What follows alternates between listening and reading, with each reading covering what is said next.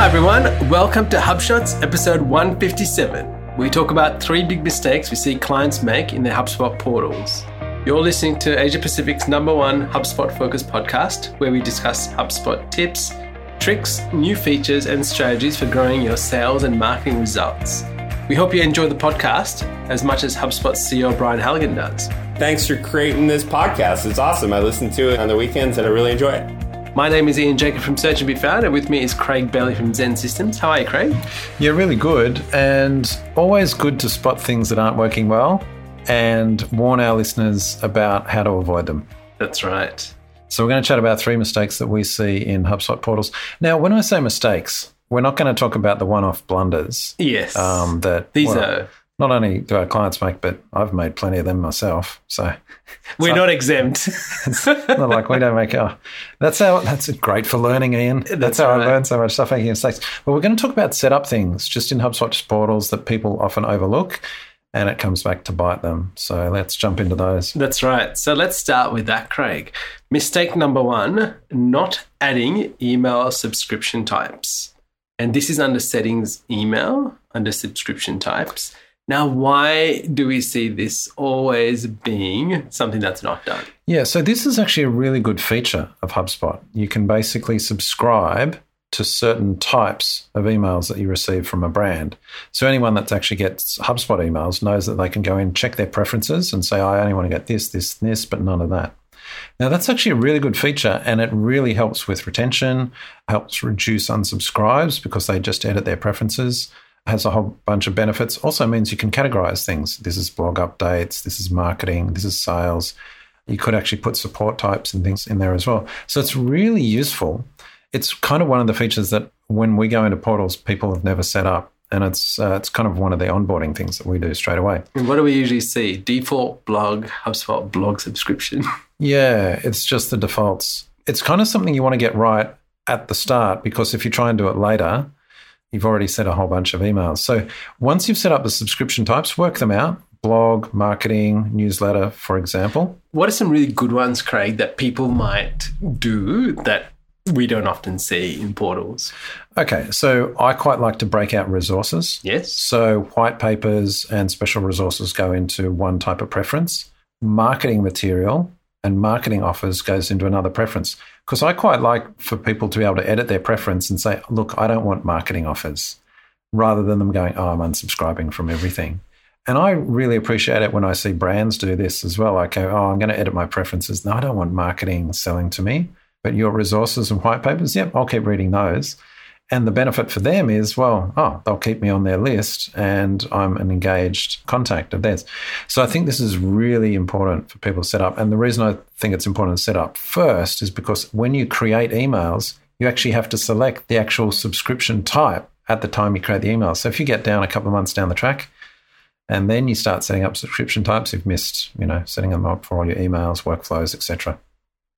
And a bonus to this, Craig, is not enabling the resubscribe option. Yeah, well, not enabling it is the mistake. That's the bonus mistake. So resubscribe. So it's off by default? It's off by default. I don't understand why. But this means if someone tries to sign up, you've unsubscribed previously. And then you accidentally, I have done. Yes, accidentally. You go to resubscribe and it's like, oh, no, you can't. Oh, there's no option to. Yeah. At least when you've actually enabled this, you can say, would you like to resubscribe? Cool, we've sent you a quick confirmation email, just opt back in there. So it's a way for them to opt back into your list. So definitely enable that. All right, next one, not tweaking the design of the unsubscribe page in HubSpot. And this is related to the whole subscription, resubscription, and where people often forget to do this, or they have the default, which just looks really ordinary. Yeah, so that's right. Have a look. Well, that's right. So if you've ever clicked through to edit your preferences and you go through to a portal and they haven't tweaked the design, you see HubSpot logos and all kinds of things. Yeah, bad for branding. All right, mistake number 2, not getting a naming convention in place and having a proper structure to organize files. Now, this is really important for lists, workflows, folders, emails, forms, and pages. And it's important, especially when you're using an enterprise portal with multiple domains. This becomes a real key And regardless, it's a really great way to keep things organized and to find things with ease, even structuring them into folders within those areas, like forms and website pages and so on can be structured in that way as well. So, but naming convention, very, very important. Yeah, this is part of our onboarding with new portals, getting the naming structure in place right up. And it's kind of what we do in training as well. We get called in as sort of as consultants to portals. We kind of say, right, I'll actually spend hours with the people getting the naming convention right. Oh, it's going to have, a brand term. It's going to have personas in the workflow namings, et cetera, et cetera. Getting that right is really important. You know how annoying it is? The other day I got a new template purchased in a portal. And guess what? All the images went just into the main folder. Oh, into the root. Yes. Yeah, there's not a lot you can do about that. I find that enormously frustrating. Very. So, actually, some of the themes that we've used PalmSpire. Yes. Have you used them at all on the HubSpot marketplace? Yeah, we've bought from them a couple of times. Great themes on the marketplace. And included in the theme is, I think, 2 hours of free consulting with them where they do customization. And they're great. They jump on Slack. They have a Slack channel with you and you just jump on and do it. Yep. The first thing I'll do is I'll go, oh, right, can you get all the images? Can you put them on these folder structure? Yeah. And they do it all for you. Yeah, they move it all around. They fix it up in the template. So, yeah, little bonus tip there, actually. There you go. All right, mistake number 3, not setting permissions for users. And this is especially important for sales teams where you can disable exporting of contacts. Yeah, and this is actually becoming a bit of a privacy consideration. Yes. Companies have an obligation to look after privacy of the contacts. So if you just have all your users being able to export out all your contacts and perhaps sensitive information, that's actually non-compliant. So setting permissions is really important. And the number of portals that I get given access to where they give me full access to export everything out, and I kind of like, well, I guess they trust me and I'm not going to betray their trust, but it's kind of like they haven't thought it through. They should at least be stopping me from, probably deleting things, exporting things out. Exactly. Any third parties, you might actually find that professional indemnity insurance covers don't cover third parties and things like that. Yep. So, yeah, just make sure you get those permissions under control when you're setting up your portals. Correct. And this is, I guess, important for sales because you can even, what people can do on a contact level or even contacts that are unassigned, what they can see, if they're a part of a team. So there's many, many different levels. So I encourage you to actually familiarize yourself with that and know what's there because it's changing all the time and we see that. All right, we've got a couple of bonus mistakes, Craig. First one, not excluding internal IPs. So this is for your reports. Basically, if you're on the website and you're doing stuff, this gets included in, even though you shouldn't actually have that in there. Yeah, you're just trying to exclude traffic from your internal company users. Yep, and the next one? And likewise, in that same place, you can filter out bot traffic, so make sure that's enabled. And the final one? One final mistake is not adding campaigns. So you might think, why should I add a campaign in HubSpot? I actually always try and get one default campaign, even if it's just the brand name, and the campaign's called their brand name.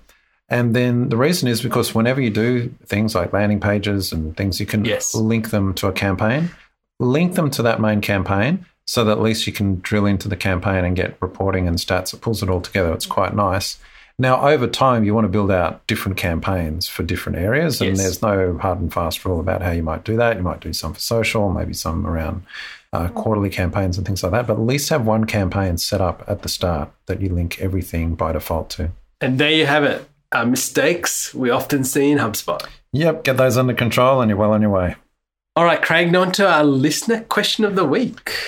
And thanks to Joe, we won't mention his last name or where he's from. I don't know if we've got permission to mention him in person, but Joe, thanks for listening and sending in your question. And Joe's question this week was, should I use a subdomain versus using a subfolder for my blog? And this is a valid question because if you've actually got HubSpot and you don't have the website add-on, you would probably have the HubSpot blog on blog.yourdomain.com.au or .com, and you might have landing pages on lp.yourdomain.com. So this is a very valid question that he's asking. He said, "Hi guys, love the podcast." And he's got a question because he's getting resistance from an SEO consultant regarding the blog subdomain. He's insisting that HubSpot blog subdomain is not the right way to structure our blog. I've spoken to a few people and read a few articles, but I'm still in the dark. We're currently planning a new website, and I want to make sure we are doing all that we can to do this right. All right, so there's a combination of SEO thoughts and maintenance here that we should actually think about. So, Craig, what's the first consideration? Yeah, well, let's just take a step back. It's interesting that he said this is his SEO consultant pushing back. And probably if it was purely about SEO, you might say, well, subfolder versus subdomain, yeah, go for a subfolder. Yes. And in fact, as a general rule, go for a subfolder if you can for ease. But it's not only SEO considerations, it's actually setup considerations, because if your blog is part of your site as a subfolder, you don't have to do separate GA instances and cross-domain tracking, and you don't have to have different style sheets on different, it's all one site. So there's a lot of maintenance side. And also there's just a user perspective. So there's different thoughts, SEO versus maintenance. Now, the first consideration is, can you actually have it as a subfolder? Because in Joe's case, we looked at his existing site. His existing main site is WordPress and his blog is on HubSpot. Now, he has no option to have it as a subfolder, so it has to be a subdomain in that case. But Joe's saying, look, he's thinking about redoing their website, so maybe he's got the option to put it all on HubSpot. And so then he's faced with the question, well, their existing blog is on a subdomain at this point of a new site development, when maybe, let's say, it's all going to be on HubSpot. Can we bring it into the main site? So let's assume that's his situation. And so then the considerations, well, if you can do that, do that, because it's easier. And is there an SEO benefit? Well, there might be a little bit of benefit, but if you listen to John Mueller from Google talking about this, he's saying Google's getting a lot better at working out that a subdomain relates to a main domain. And, well, we only have to look at some sites, HubSpot, and others to know that a subdomain works well, right? So if some of the biggest brands in the world can have a blog as a subdomain and it works, then we know it's not a problem. It is going to be okay. Yes. However, if you have the option of making it a subfolder, that's the way to go. Okay. And I'm kind of compressing a whole bunch of articles. And this is the thing about SEOs. They've got nothing better to do. And I say this as an SEO consultant, right? Than debate these kind of things. So if you search for people saying it's better to do a subdomain, you'll find people with strong cases for that. Absolutely. And if you search for people saying a subfolder is better, you'll find people with compelling cases. It's really just about ease. And if you can do it all as a subfolder, that's the way to go. One other comment to make on this, because if he was starting from scratch, he'd say, well, subfolder, great, we'll start from scratch. But he's actually got the subdomain as the blog now. So should he try and make it the subfolder? Well, I'm going to say yes, because we've done this for clients when we've upgraded, and we moved their blog, HubSpot blog, from a subdomain up to a subfolder and under the main HubSpot site. Yes. And it was really nice how HubSpot handled it, because in the blog, we just reset where its location. Correct. And it took care of all the redirects and everything. I was amazed at how well HubSpot I did that handled for that. our site. Oh, right. You did that. Oh, so you used to have a subdomain. Correct. And you went to a subfolder. And I went to a subfolder. Yeah. It was so good. Yeah. Yeah. HubSpot really excelled in that part. All right. There we go, Joe. I hope that helps you out. And on to our HubSpot marketing feature of the week, Craig. You know, you can set up drafts in HubSpot. HubSpot's social tools. Yes. You can set up posts, right? Yep. You know, you can set up drafts and you can have them based on user permissions. So someone can set up a draft, but it doesn't go live. Now, here's the bonus thing. When you set a draft, you can schedule it. So you can say it's scheduled as a draft for the future. Someone approves it, and then it's scheduled for the future. Oh. Now, why am I calling this out? Because no other tool that I can find actually does that in the, and in the cheapest space. Yes. Buffer, you can't. They don't have that approvals thing. So plenty of them have a draft mode. Yes. But you can't set a schedule on it. Yeah. So you have a draft. Someone goes, oh, yeah, that's good. I'll approve it. Oh, when's it going to be posted? No, I'll have to work out. HubSpot, it's actually a differentiating feature for this small 7. This was a need that we had. So drafts in the social tool, and you can schedule them. Wow. That is, okay. There's one that I need to use with my clients. Thank you, HubSpot. All right. Our HubSpot sales feature of the week, Craig. And this is about running team reports in HubSpot reports. Yeah, just linking off to a HubSpot blog post here. Oh, by the way, that's blog.hubspot.com. Oh, yeah. It's funny that, isn't it? A subdomain there, yeah. Yeah, just some reports that you can run on team activities. So we won't go into it here, but yeah, nice little article there. Yeah, they call it 4 next level HubSpot reports.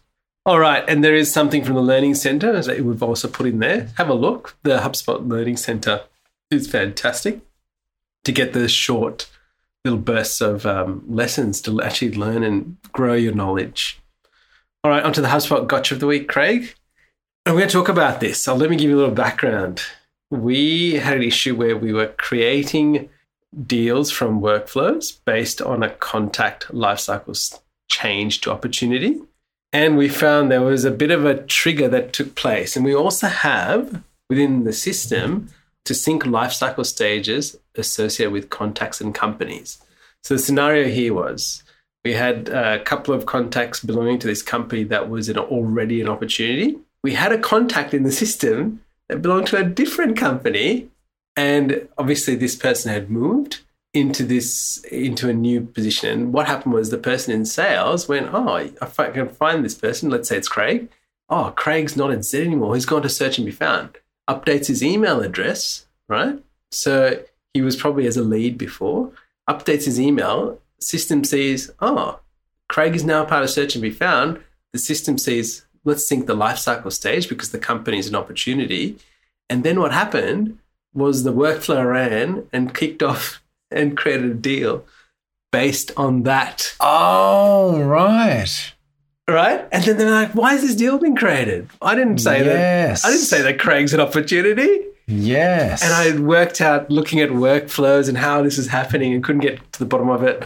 And then thankfully, HubSpot support went through the whole thing and pointed to me and said, this is what's happened. And I was like, that makes sense. And I had no idea. I was like, HubSpot support are pretty good. Yeah, I got to say, there's not many dummies that you come across. Whereas in other companies, you send it to support, it's just going to the junior with half a brain out the back. It's so frustrating. But at HubSpot, wow. And the number of things I learned from HubSpot support, I kind of think I know a fair bit. Get on the HubSpot support, I kind of think, I'll humour them, I'm so arrogant, right? Like they come back and they go, it's here. And we looked at it and I'm like, oh, wow, you guys. I know, because you know what? I end up looking at all of the company contact property history to figure out what had happened. And I obviously saw something within the system that triggered this, but I couldn't figure out why was this happening. I was like, this can't be happening. Something's going wrong. Yeah. Anyway, thank you, HubSpot support. Yeah, thank you, HubSpot support. I've got another good news story about HubSpot support. So we just had a new client. They just upgraded from starter to pro, right? Yes. And so the sales team, fully on, they're loving it, by the way. They synced everything from Salesforce, goodbye Salesforce, synced it all over to HubSpot. Yes. Setting up deals. And they're just going for it. Like, they're just teaching themselves. Anyway, I get on to give them a bit of a consulting call, give them a bit of training. And I'm going, now, by the way, I'll just let you know, if you've got any quick questions, you can always drop a question to HubSpot support. It's really good, because most people avoid support. It's like the last resort. Right. And the guy goes, no, I've already started. I'm going, right, sure. Yeah, shows me the support inbox. Bang. Oh, yeah. And you can see the result. Like this was all to do with managing deals and deal stages and all that. Really detailed responses, really quick within an hour. I'm just like, man, it's such a good experience. That's right. Not only are they really happy with the product, they've just, made a significant investment, but then the experience after purchase is really good. The after sale support is, it's really good. Thank you, Dharmesh. All right, Insight of the Week, Craig. More on bots driving internet traffic. And this is a follow-up from our episode a little while ago. Yeah, how we were saying half the internet is just fake bot traffic and things like that. Well, here's a study that looked at hundreds of billions of dot points on bot requests. Yep. So massive sample size. Won't go into it all, but they broke it down by sectors or industries on which industries have the most bots out there. Oh, finance. Finance, of course, was out there. Bots, crawling stuff, everything. But on the naughty list, marketing and advertising, number 5. The number of bots and stuff out there. Ticketing. Sorry, 2. not bots, but bad bots. Yeah. So ticketing, that's really interesting. I didn't think, what's ticketing? Things looking for ticket sites and... Well, I imagine a lot of that probably, do they have travel pulled out? But you know how you can book They've hotels. got airlines and insurance and travel. Yeah, they're all. Oh, right, all that's after broken it. out. Oh, yeah, so I wonder what ticketing is. Yeah. Anyway, this is really more just of a follow-up, and there's good bots and bad bots, but some industries are pretty heavy on the bad bots. Wow. You know what bots were really good? Online data, marketplaces, and business services. Did you see real estate had the oh, yeah, that's right. Online data had good bots. I guess that makes sense. So there you have it. Just bringing it up on everyone's radar. All right, Craig, on to our retirement of the week. And HubSpot has removed the ability to set up individual notifications for collected forms. Let me take a step back. What are collected forms, Craig? Well, it's this awesome feature of HubSpot where it has its listener, like the script, and it just listens on your site. So you might have a WordPress form. The HubSpot listener goes, oh, yeah, I'll just check when that form's filled out, and I'll pull that detail into HubSpot. Yes. I'll collect those form details in HubSpot, even though it's not a HubSpot form. Collected forms, fantastic. And? Except you can't push HubSpot forms to MailChimp. Well, there's that, but also collected forms used to have the ability to individually send notifications. Yes. So there might be a whole bunch of forms on a site, and comment forms would be one, Correct. they get picked up. And you could actually mark them, no, don't notify. But the contact us form, notify. Yes. In HubSpot, that collected form, notify people. Anyway, they've changed that. Now, all the collected forms point back to the one global setting for notifications on, they don't call it collected forms, they call it non-HubSpot forms these days.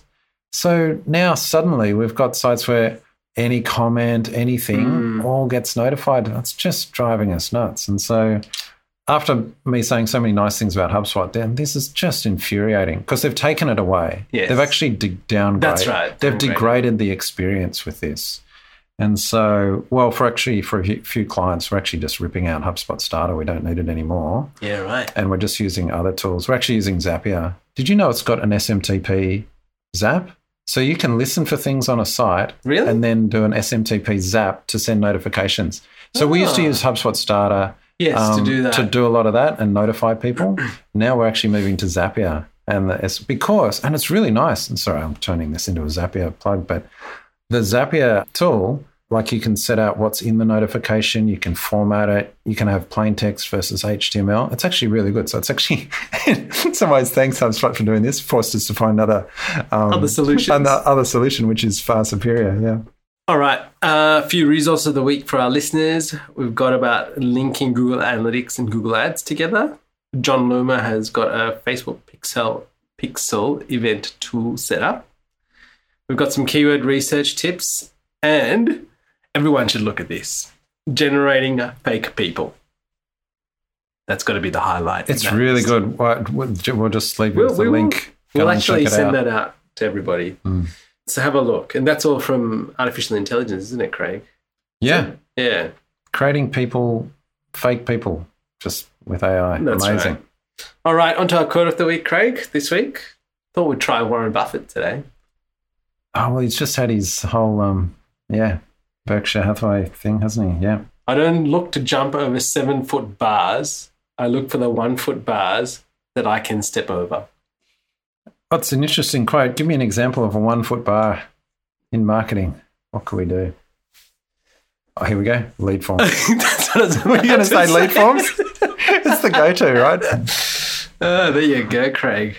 Thinking on the same lines. Let's step over that lead form, which is now a part of forms. It's a pop-up form, Craig. It's called pop-up forms. Yeah, fantastic. We moved on. All right, there's a few bonus links of the week. Now, if you have loved this episode and you want to send us a question, if you've learned something, we'd love to hear from you. Actually, send us a comment with your favourite mistake that you see in HubSpot portals or that you've made. Yeah, absolutely. You know, we should talk about some of the mistakes we've made in the past, learn from our mistakes. Craig, there's stuff every week. Yeah, that's right. Well, listeners, I hope you've enjoyed this episode. We'd love you to leave us a review on Apple Podcasts or wherever you listen to this podcast. It would greatly help us as we reach more people.